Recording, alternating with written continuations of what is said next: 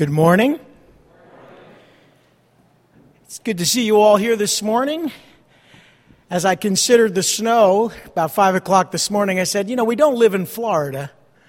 We do live in New Jersey, so, a little bit of that doesn't really dissuade us, and I'm really glad to see all of you took the time, clean off your cars, and made it out, because we only get this opportunity on a Sunday once a week, amen? And I'm glad to see you all. This morning, I want to share with you from God's Word in Acts chapter 21. We're going to pick up where we left off last week in verse 15.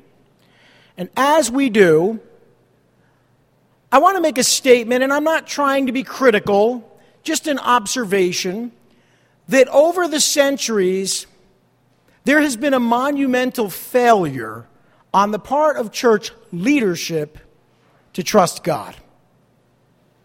Now, that's an indictment, but it's a true statement. Let's be honest. As we look at the way God has moved in the church over the centuries, many times, unfortunately, too many times, the leadership within the church at large has taken it upon themselves to try to solve problems. And that's quite human. It's quite natural. It's just not the way we are led by the Spirit to solve problems. Any time that leadership fails to trust God in the body of Christ suffers. Being a leader in the church, it is very challenging at times to trust God, because you're not only trusting God for yourself, you're trusting God for others and for the entire church. And as I have learned over the last few decades, it is real easy to start to think in your mind that somehow you, as a pastor or a church leader, are responsible in a way that only God can be responsible for the body of Christ. So this morning we're going to see the heart of Paul, who had a heart for peace in the body of Christ, but we're all going to see that the leadership in Jerusalem at this time had perhaps had a little bit of a challenge in terms of trusting God. I have to say that over the last couple years, specifically the last 2 years, the failure on the part of church leaders to trust God through this pandemic has ruined churches. And I'm not being critical of any one church or any movement of the Spirit, but I'm saying this, it is so difficult and challenging during trials, and especially over the last 2 years, to trust God. But that is exactly what we've been striving to do at Calvary Chapel. I'm sure not perfectly. But the one thing I can tell you, no matter how bad things get, you can't stop trusting God with His church as a leader. So as we open up the Word today, we're not looking to be critical. We're just looking to observe the things that took place in the first century and recognize that throughout the centuries, leaders in the church have struggled to believe that God is capable of taking care of all of the issues we face. By the way, if you're not a church leader, you still have to trust God with your own life, with your own ministry, with your family, with your job. And we've all been challenged at that level. And the people who are experiencing the most peace at this moment in our world are those that are trusting God. Lord Heavenly Father, we ask you to help us. Our faith fails. As that man said to Jesus, I believe, but help my unbelief. We all fail to believe at times that you can meet all of our needs, that you can solve all of the problems and help us to face all of the challenges that life inevitably brings. Sometimes in our pride and our arrogance, we believe that we need to help out. Lord, we know that we are lost without you. As church leaders, we don't have a clue. We don't have it all figured out. I certainly don't. None of us really know what to do. That's why we come to you and ask you to guide us and to lead us. Lord, as we trust in the Lord, we know that you are going to make our paths straight. You're going to direct us and lead us as we acknowledge you with our lives. And so that is our prayer, and it's what we ask for as we study your word today. In Jesus' name, amen.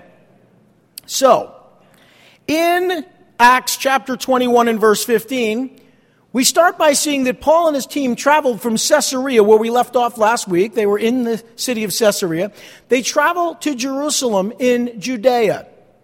It says here in verse 15, after this, Luke writes, we got ready and went up to Jerusalem. Now, by the way, you always go up to Jerusalem, regardless of what direction you're traveling, east, west, north, south, because from an elevation standpoint, Jerusalem is much higher than the surrounding area. So when they say we went up to Jerusalem, there's a reason why they speak in that way. It's a climb. So, after this, we got ready and went up to Jerusalem, and some of the disciples from Caesarea accompanied us and brought us to the home of Mnason, where we were to stay. And he was a man from Cyprus and one of the early disciples. So they've now finally, in the last leg of their journey, which started way back in Ephesus, really, when Paul first declared his intention to return to Jerusalem, he has been traveling throughout modern Turkey, we call it Asia Minor in the Bible, but into northern Greece, southern Greece, back to northern Greece, back into Asia Minor, and then along the coast to the coast of the Mediterranean Sea, in the area of what is Lebanon/Syria, making his way down, and now in Caesarea, he travels the last leg of their journey by foot to the city of Jerusalem, accompanied by some of the disciples. There will be a number of reasons for that, not the least of which to help them along the way and to guide them and direct them and to provide lodging.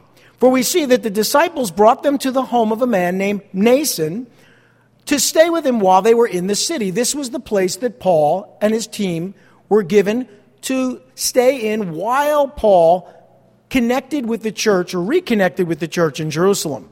Now, Mnason was from an island, the island of Cyprus, off the coast of Israel in the Mediterranean Sea. This is an island we've talked about before. Barnabas was from Cyprus.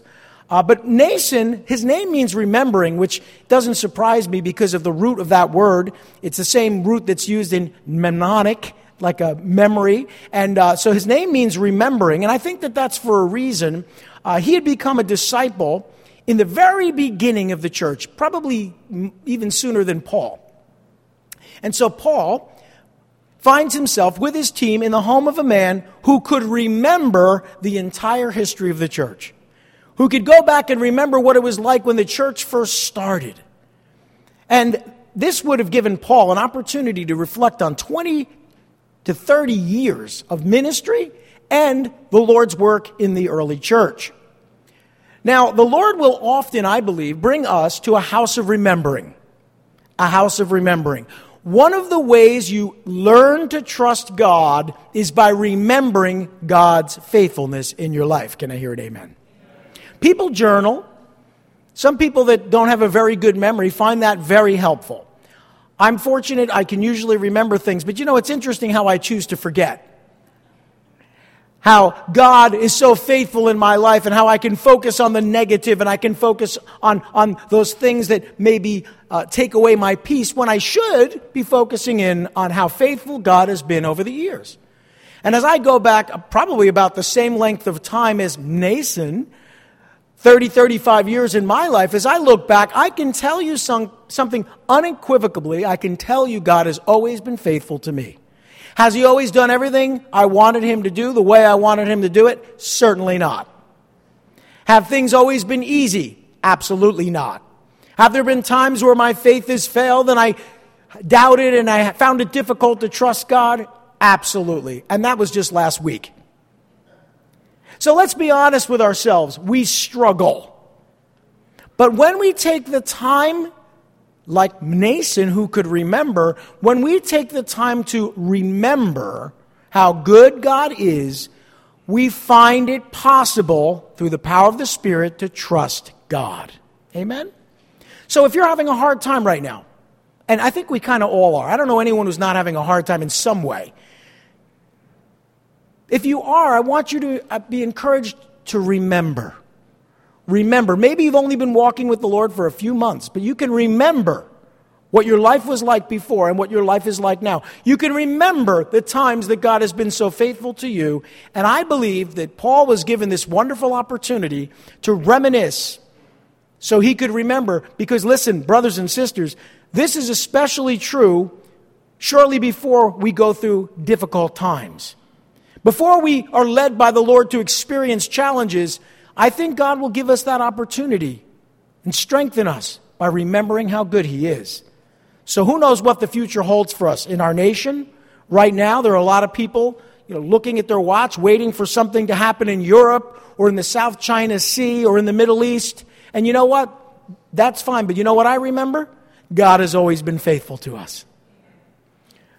And then we read in verse 17, that when we arrived at Jerusalem, the brothers greeted us warmly.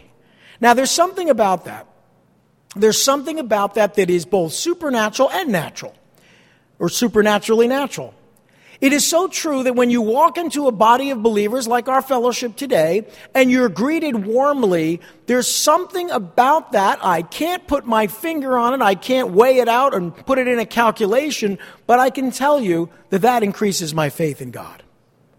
It's almost as if, and dare I say this, that Jesus inhabits the praises of his people.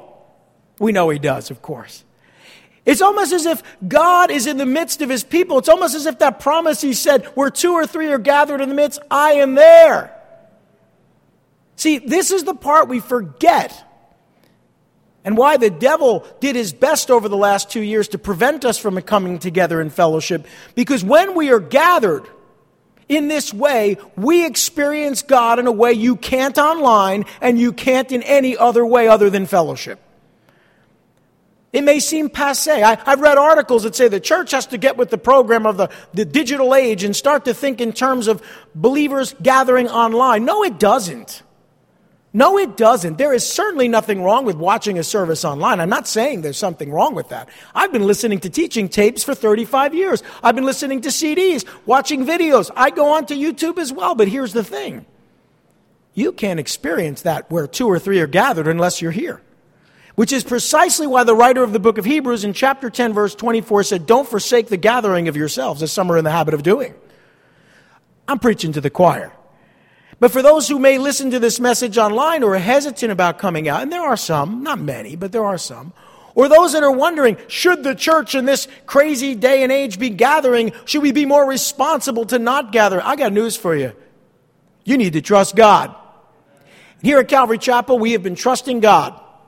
Not because we're so smart, not because we had hand sanitizer in the back, but because we trusted God. I want to praise God. I want to take no credit for this whatsoever. God has protected us through this pandemic. There have been no super spreader events. Many of you have become ill and you got better. And by the way, that used to happen all the time anyway. And I don't mean to minimize the seriousness of the COVID infection in certain people. I understand that. I appreciate that. I'm not taking away from that. But my goodness, even the CDC's told us all that nonsense didn't make a hill of beans worth of difference. You know that, right? Oh, we got to follow the science until the science says, oh, by the way, everything we did the last 2 years really didn't make much of a difference at all. I could have told you that 2 years ago. Actually, I think I did, but we'll move on. I don't want to do it, and I told you so. But anyway, they were greeted warmly. Listen, I love sending emails and texts and speaking to some of you on the phone, but that is not being greeted warmly. Some of you came in today and I was at the back and you hugged me and I said, I'll take every hug you want to send my way. I always hesitate a little because some people are not comfortable hugging at this point, but listen, that's a warm greeting. When you walk in here, especially on a morning like this, the one thing you should know is that you're loved by God and by us. Paul has had an opportunity to remember God's faithfulness and be greeted warmly. These are not just things that happened along the way. These are opportunities for Paul to trust God. Okay, so then we get into verses 18 through 19, and here's what happens. It's one of the reasons Paul is there. It says in verse 18, the next day, Paul and the rest of us, Luke writes, went to see James. And all the elders were present, and Paul greeted them and reported in detail what God had done among the Gentiles through his ministry. This is really one of the main reasons why Paul has gone to Jerusalem. After his missions journeys, he would travel back to Jerusalem to report in with the church, the Jewish church in that city. Remember that the Jews had become Christians. Many thousands of Jews had become Christians. Many of them were dispersed throughout the Roman world, but most of them were gathered in Jerusalem. Now, Paul and his ministry team had been ministering to Gentiles as well as Jews. And so primarily Paul spent a lot of time with Gentiles, but he is a Jew. He is a former Pharisee, a rabbi. And so Paul really does understand both worlds. He lives in both worlds. But he comes back to the Jewish church and he begins to report all that God has been doing. Now, James, who's mentioned there, was the presiding leader among the church elders. For whatever reason, James, the brother of our Lord, the son of Joseph and Mary, James was the leader of the Jewish church. We talked a lot about James when we studied the book of James. But this is James, the Lord's brother. It's not one of the original 12. And I think a lot of people have watched The Chosen, so they know that there were two James. If you didn't know this from your Bible, a lot of people have been watching that series, which is a very good series. And in that series, there's a big James and a little James. Well, this is neither of that. Okay, this is James, the brother of our Lord. He didn't even become a Christian until after the Lord died and rose again. So that's an interesting place that he holds in the early church. He was one of the three pillars within the early church. The other two, of course, Peter and John. And apparently they're all gathered there. In fact, Paul had met with James on two occasions in the past. Back in 40 A.D., when he met with James met with the recently converted Saul of Tarsus. And by the way, at that point, the idea is let's get this guy out of the city as quickly as possible. 10 years later, in 50 A.D., Paul met with the Jerusalem council regarding Gentile converts because there were some Jews that thought that Gentiles needed to become Christians by becoming Jews first. And they needed to correct that, and James was on board. There was no problem there, but that was the next time they met. And in fact, Paul may have met with James on two other occasions in the past. One when he delivered the gifts to the elders in Jerusalem in 44 A.D., and in 52 A.D. when he visited Jerusalem after his second missionary journey. So certainly, this is not the first time that Paul has met with James or the elders. That's the point I'm trying to make. So Paul and his team, they meet with James, and the whole point is to do what we call a missions report. Now, you've seen this before. Most recently, Heather came up and gave us a report on the mission to Lebanon. And Pastor Joe will often come up here, and Oscar's come up, and others have come up to do missions to report in and let us know how God has worked among the people that they're called to minister to. And that's a good thing. Well, that's exactly what this is. By the way, if you're keeping track, this is in 58 A.D. So 58 A.D., Paul finds himself back in Jerusalem, reporting to them the details, of their ministry over the past several years. In fact, Paul had last visited Jerusalem about 6 years prior. So it's been a while. It's been quite a while since he returned to Jerusalem or to his home church in Antioch in Syria. So all of that's taking place. But I want you to note that he gave all the glory to God, amen, for his successful ministry among the Gentiles. I'm going to read it again because it's important. Pronouns actually are important, and they should be used properly. I just can't leave that one alone. It says, Paul greeted them in verse 19 and reported in detail what God had done among the Gentiles through his ministry. Now look, it was Paul's ministry, but it was God's ministry. Paul didn't do the work. God did the work. One of the ways you will learn to trust God is to remember. One of the ways you will learn to trust God is by being in fellowship. Another way you will learn to trust God is by recognizing that God is the one working through you, not you. You know, it's so tempting. And listen, as men, certainly women as well, but men especially, it is very easy, and it's one of the steps that lead you to not trusting God, to start to think that that we had anything to do with the work of God. See, this is the problem. I'm sharing as a pastor, I'm telling you, when God begins to work and ministries start to grow and a church begins to grow, it is so easy. In fact, it's almost impossible not to start to think that you had anything to do with it. There's just this natural human tendency to think that the ministry depends on you. I can share on behalf of our pastors here, whether we're talking about missions ministry or outreach ministry with Pastors Joe, Pastor Kurt, Pastor Sal, myself, the children's ministry with Pastor Raj, our worship ministry, Pastor Russ and the team. I can tell you unequivocally that all of them, I know these men well, they know they have nothing to do with the work of God. God is the one working. In fact, they count on that. They depend on it.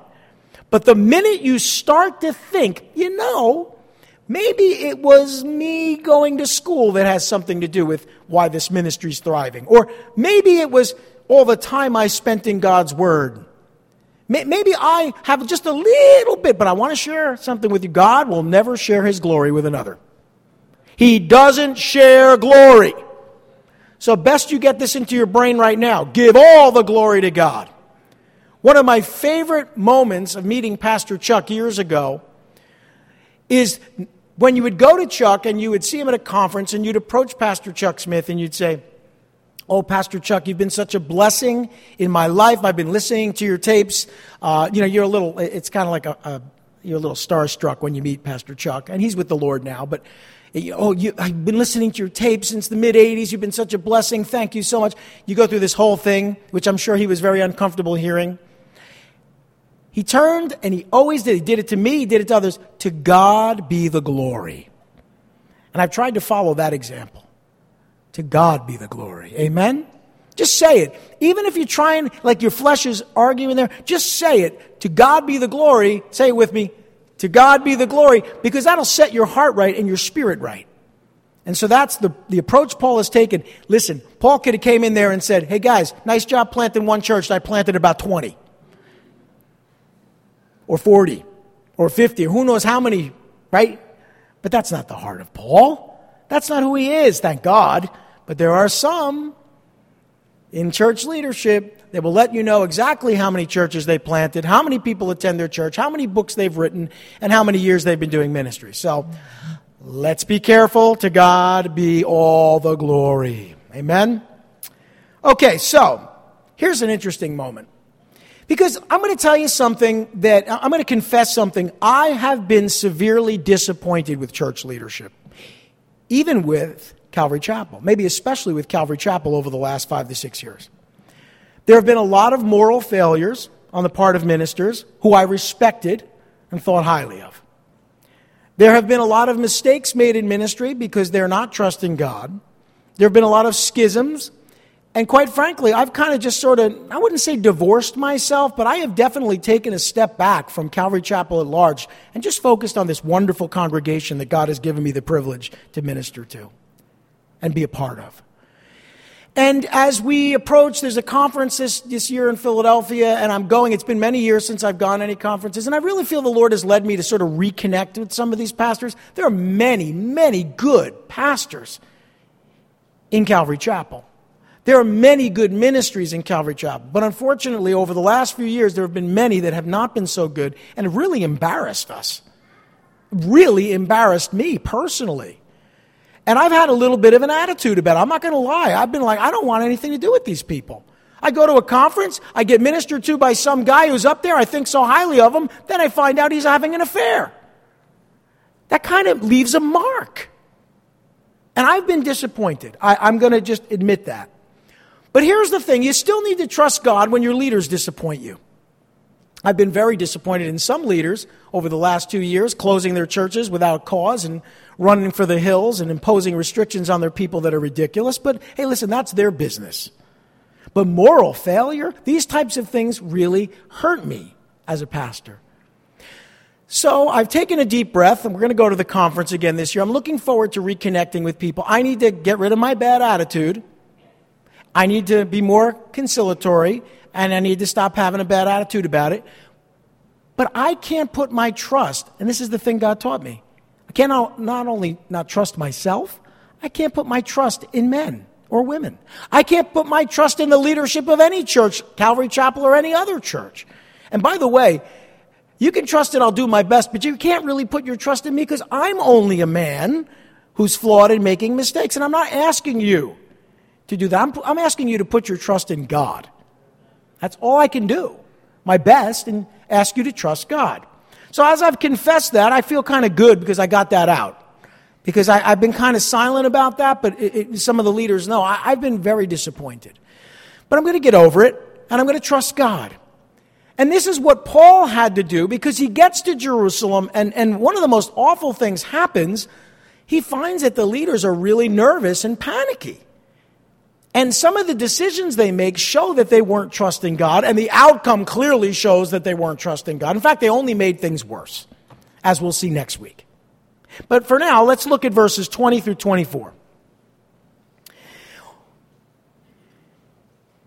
In verse 20, it says that when the elders heard this, that is the report, the wonderful missions report from Paul and his team, they praised God, and then they said to Paul. So it's good that they praised God, but then they said to Paul, you see, brother, how many thousands of Jews have believed? And all of them are zealous for the law.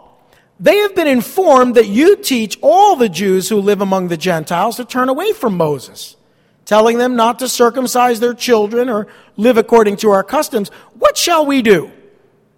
Very interesting question. What shall we do? Now, I've given you this answer, and I want you to answer it for me. If I were to ask you the question, and we're facing a problem, I hope you haven't tuned me out, I hope you took notes, or you were at least listening. What shall we do? 2 words. Amen. Trust God. That's the answer to that question. But look what happens. What shall we do?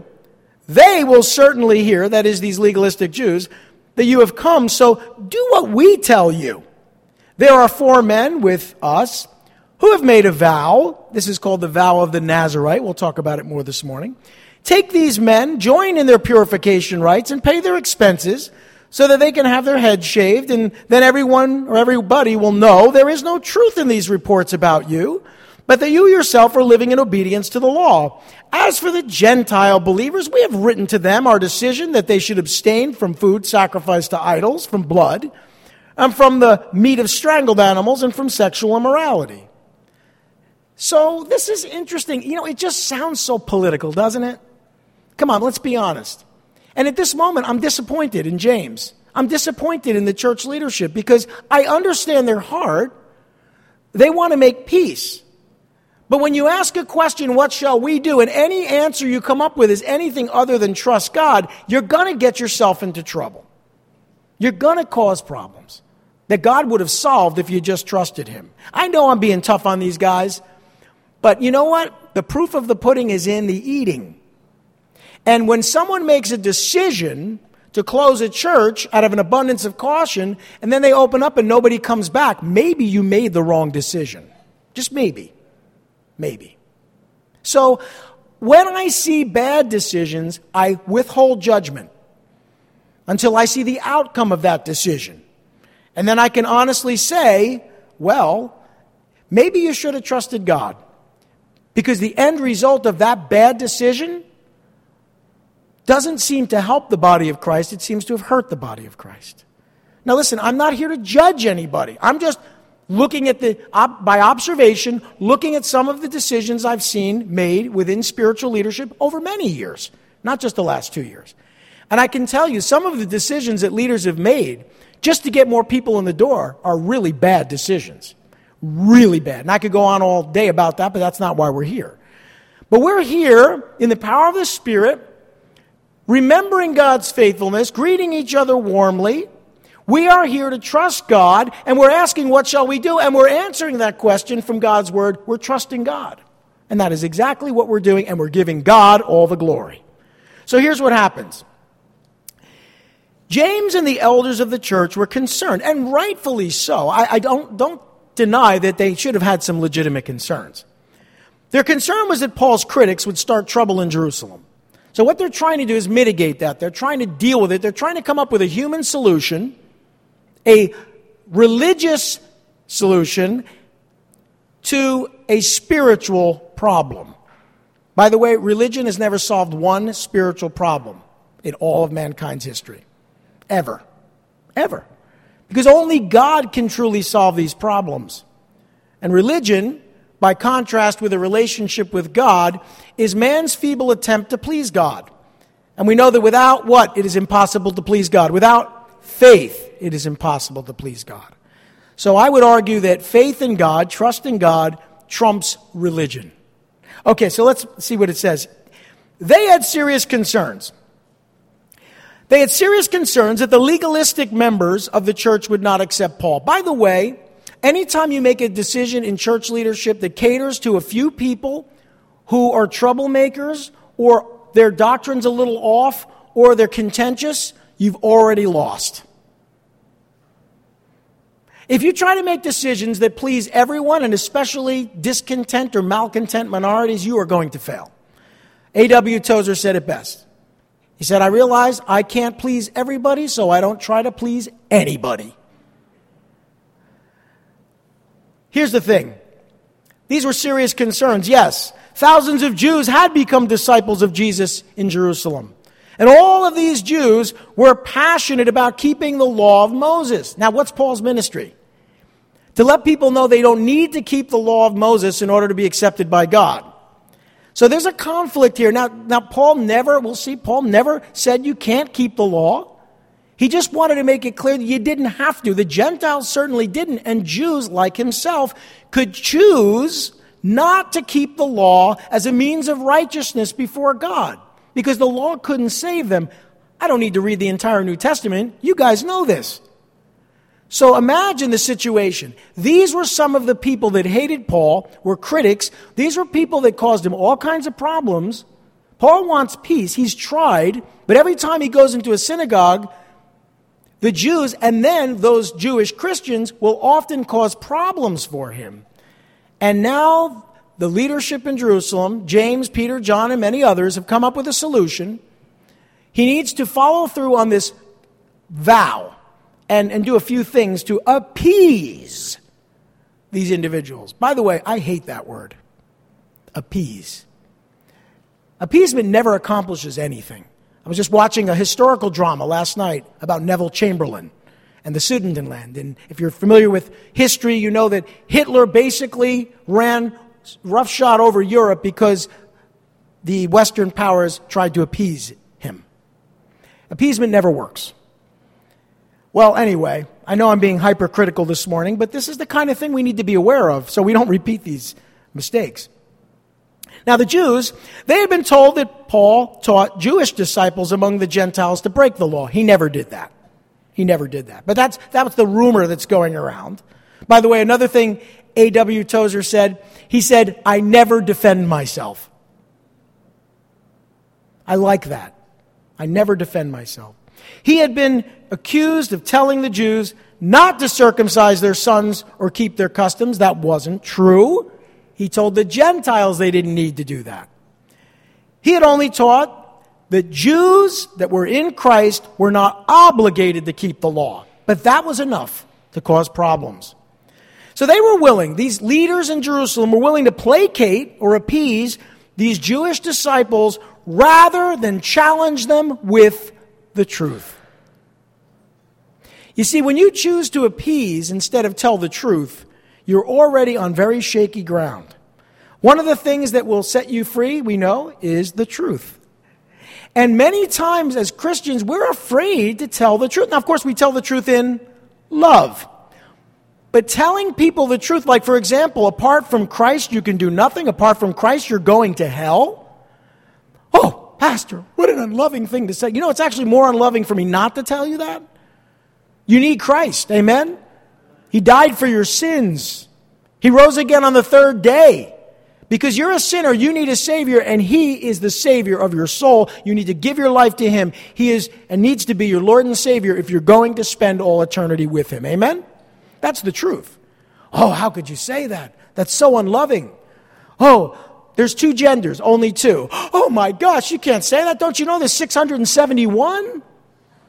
I'm sorry, last time I checked, the truth is the truth. Oh, are we supposed to follow the science or not? So here's the thing. I think we need, as the body of Christ, to start to recognize that appeasing people and placating people is not what we're called to do. We're called to preach the truth, to teach the truth about life, but especially about who God is and His Word. And that's exactly what Paul was doing, and they didn't like it. And so these guys decide there's a better solution. And it isn't a better solution, and it didn't work, as we'll see next week. Well, rather than acknowledging that the Holy Spirit was working through Paul, they panicked. Clearly, they were more comfortable with controlling a situation than with trusting God. See, fundamentally, the reason church leaders choose not to trust God is because they would rather control the situation themselves. When you fail to trust God, it's because you are more comfortable controlling the situation yourself. You would rather be at the wheel than surrender the driver's seat to your Savior, to your Lord. That's the reason you can't trust God. I know, we all struggle with it. I do too. But they had become accustomed, these leaders had become accustomed to making accommodations in order to maintain peace. Again, appeasement doesn't work. They were satisfied to remain, and excuse me for saying it this way, moral cowards in the face of this opportunity to champion God's grace. And yes, I'm disappointed in them. They're good men. They're godly men. God was working through these men. But they failed to trust God. So, one of the things you need to be aware of is Paul had oftentimes, including this time, brought financial resources to the church in Jerusalem. The church in Jerusalem was often poor for a number of reasons, not the least of which was that as a community they were ostracized by the other Jews. So if you owned a shop in Jerusalem, none of the Jews who weren't Christians would shop at your shop. So the church as a church was kind of poor, whereas the Gentile churches were flushed with cash. So what Paul would do, and he writes about this, and he talks about it frequently, especially in 2 Corinthians, he goes and receives an offering for the church in Jerusalem. So he shows up with an offering. Okay? But I have to say this, Paul was good enough to support them financially, but apparently he was unworthy of their moral support, which is really, really disappointing. So they devised a plan. Here's the plan. The plan to prove to these disciples that Paul hadn't taught the Jews to break the law. This is the plan. They took control instead of submitting to the leading of the Holy Spirit. By the way, the one significant thing you can do as a leader is submit control of your life and your ministry to the Holy Spirit. If you do that, you'll be fine. You might make mistakes, but it'll always be okay because God will be in control. Amen? Well, they weren't so keen on that. They asked Paul to join 4 others in the Nazirite purification rites through the temple, which in and of itself isn't all that offensive. It's just why. It's why they suggested Paul do this. They wanted, think about it, the champion of grace to perform an act of legalistic ritual. Okay. They wanted the benefactor of the Jewish church to pay their expenses. Paul once again gets the bill. They wanted the bold defender of freedom in Christ to prove his devotion to God's law. It's almost insulting if you ask me. They wanted the apostle to the Gentiles to remember that he was not a Gentile. Think about that. Process that. They wanted Paul to prove to these Jews that he was still living in obedience to the law. Now, to Paul's credit, he didn't take offense, and we'll see in a minute. He did everything he could, short of violating his conscience, to try to make peace. He did. But there's a difference between a peace and appeasement.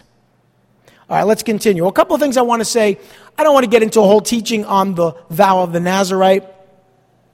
But in Numbers chapter 6, the Lord gave Moses specific instructions for Israelites that desired to make a vow of separation. The nice thing about the law of the Nazirite, it was voluntary. It actually wasn't a requirement under the law. You didn't have to do this.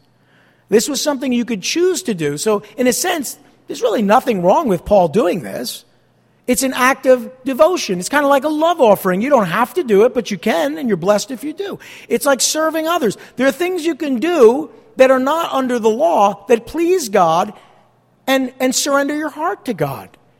So I don't want you to think I'm saying there's anything wrong with the vow of a Nazirite or that doing this in some way violated Paul's conscience. It did not. However, the reasons for doing it is my issue, which we've already talked about. So the Lord gave instructions for men and women regarding the vow of the Nazirite. Now, it means to be set apart. So think of it as a vow of consecration. The vow of the Nazirite was a voluntary commitment to live a separated life unto the Lord. Here's how you did that. You abstained from grapes or anything made from grapes or fermented drinks. You let your hair grow and you remained ceremonially clean while separated unto the Lord. So you kind of just follow ceremonial law for that period of time, kind of like a fast or a Lenten fast. It's just a time for you to surrender your heart. It's voluntary. You don't have to do this. And then there were instructions for what happens if you unintentionally break the vow, and that's listed in number 6. But I want to just mention this. The vow of the Nazarite was fulfilled when the days of separation were completed. So you decided how long that vow was going to last. So you could say 7 days, 14 days. Many times people would do that leading up to a feast or for some special event. Here's what they had to do. They had to offer several sacrificial offerings at the tabernacle. There was a year-old male lamb and a year-old ewe lamb for a burnt and a sin offering. Now, here's the important thing to recognize. Paul would have never offered a sin offering. I can tell you that unequivocally. You can't read his epistles and suggest such a thing. So he's not interested in that. He's not doing it for the reasons of sin. He's doing it for the reasons of consecration and to make peace. Also a ram for a fellowship offering with grain and drink offerings, which Paul would have had no problem doing. But they had to shave their head and burn the hair that had been dedicated to the Lord. They had to present their offerings to the Lord and then give them to the priest. So it was a very religious thing, but again, it was voluntary. Now, they were expected to fulfill this voluntary commitment to live a separated life to the Lord. There are 2 individuals, maybe even 3, who were called by the Lord to be Nazarites from birth. The first would be, of course, Samson. He was called to live a separated life. He didn't do so well, did he? But he was called to live a separated life as a Nazarite. So was Samuel, by the way. And as far as we can tell, Samuel did. Also, it's possible, although we can't say it definitely, that John the Baptist may have been a Nazarite from birth as well. In fact, it's likely. These were men that made a decision to follow God according to his will and be separated to God. So it's not the end of the world. But brothers and sisters, look at verse 25. It says, as for the Gentile believers, it says, we have written to them our decision that they should abstain from food sacrificed to idols, from blood and from the meat of strangled animals, and from sexual immorality. It's important. They had already had a conference years earlier. In fact, it was 8 years earlier, about this whole topic of Gentiles and whether or not they had to follow the law. And apparently the compromise had been worked out. The compromise was this. We Jews are not going to enforce the Gentiles to live as we do. However, if you're Jewish and you're a Christian, we want you to live that way. And that was the compromise. I don't know that that was a really appropriate compromise. It's just that was the compromise that was made. And that's why they want Paul to do this thing. So, James had been especially sympathetic to the religious needs of these newly converted Gentiles. It's not all bad news. James was a good guy. He was a very Jewish person, but when it came to the Gentiles, he was very sympathetic, and he didn't agree that they should have to become Jews in order to become Christians. In fact, they had written to the Gentiles, refusing to burden them with keeping the law of Moses. And not everyone liked James's decision to do that, but he did. And I thought it was a pretty good decision as far as the Gentiles are concerned. Now, they only encouraged the Gentiles to practice what you could call a healthy spiritual lifestyle apart from the law. They didn't have to keep the law, but there were certain things that if the Gentiles did these things, they would be able to have fellowship with the Jews. If they didn't, then the Jews were kind of required to separate themselves from the other Gentiles. So for the sake of peace, for the sake of community, for the sake of the church, the early church, they wanted these Gentiles to just do a couple things. And when you think about it, it's really not asking a lot, and here's why. All of the restrictions are associated with pagan idolatry. And clearly anyone would agree that that's not something any Gentile should be involved in. But they were coming out of a culture that embraced pagan idolatry. For example, food sacrificed to idols. Of course, that makes sense, right? The blood of animals. Well, there was a kosher way to prepare meat, and if you invited a Jew to your home and it wasn't kosher meat, they couldn't eat with you. In fact, they probably wouldn't walk in the house, right? So don't do that. Abstain from the meat of strangled animals, which would mean that the blood wasn't drained. And again, the Jews couldn't eat anything with blood in it. And by the way, a strangled animal, that was part of their pagan rites. They would strangle an animal and then eat the meat. It's kind of gruesome.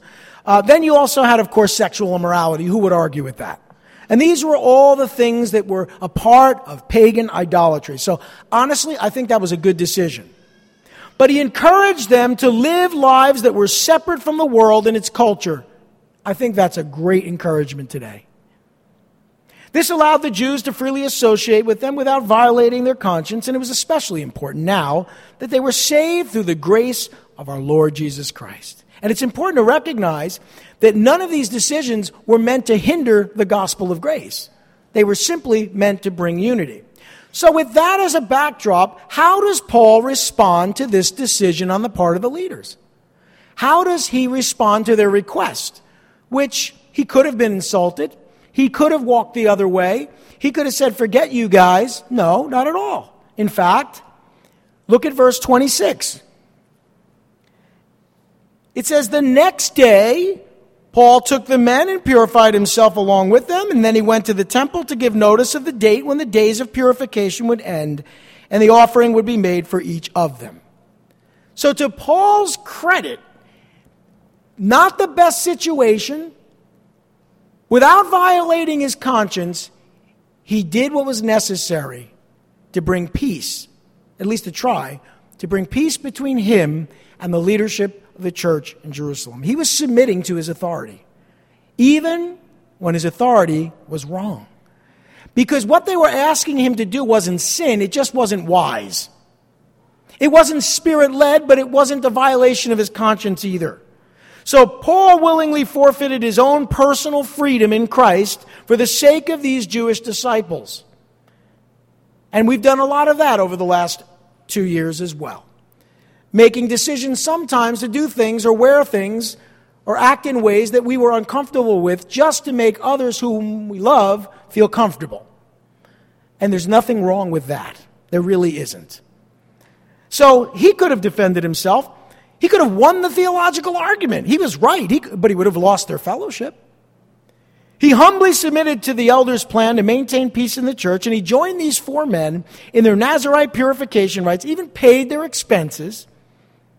And he pledged to make the required offerings at the temple for himself and for each of these 4 men. You cannot criticize the heart of Paul. You cannot. He would have been within his rights to argue, but he didn't. Now, he was able to make peace and consecration offerings in good conscience, though I tell you, he would have never made a sin offering. He would have never made a sin or a trespass offering now that he was in Christ. So, brothers and sisters, we've talked about the failure of leadership to trust God, but there are moments when we have to trust God, and while we're not looking to appease people, we may sacrifice our freedom. We may choose to make decisions that affect us in a way that we may perceive as negatively. As long as it doesn't violate the Scripture and our conscience, it is better to approach it the way Paul did than to become contentious, offensive, and sacrifice fellowship. Listen, you need to be led of the Spirit. There is a balance here. There is a line. And you need to pray what that line is. I mean, if they ask you to bow to the beast and receive the mark of the beast, I hope you know you don't do that. Oh, but everyone else in the church is doing it. Well, it doesn't matter. That's a deal breaker. There are things that you can make a choice to do that really are not spiritual at all, and there are things that you should never choose to do. How on earth will we know? What will we do? Lord Heavenly Father, help us to trust you. Help us to know that we can trust that you have a wonderful solution. You always do. May we never get in the way of all that you're doing. And when confronted with a choice to trust you or to come up with some clever plan, may we first of all recognize that you've always been faithful to us. May we remember that. May we trust you. May we give you all the glory. May we never sacrifice fellowship or the teaching of your word for the sake of alleged peace. But Lord, where it's possible, give us the ability and the will to make peace with our brothers and sisters, to be able to bring fellowship and harmony where we can, even if we have to give up some of our own rights to do that, Lord. But lead us and direct us, and may we never cease from trusting you. We pray these things in Jesus' name. Amen.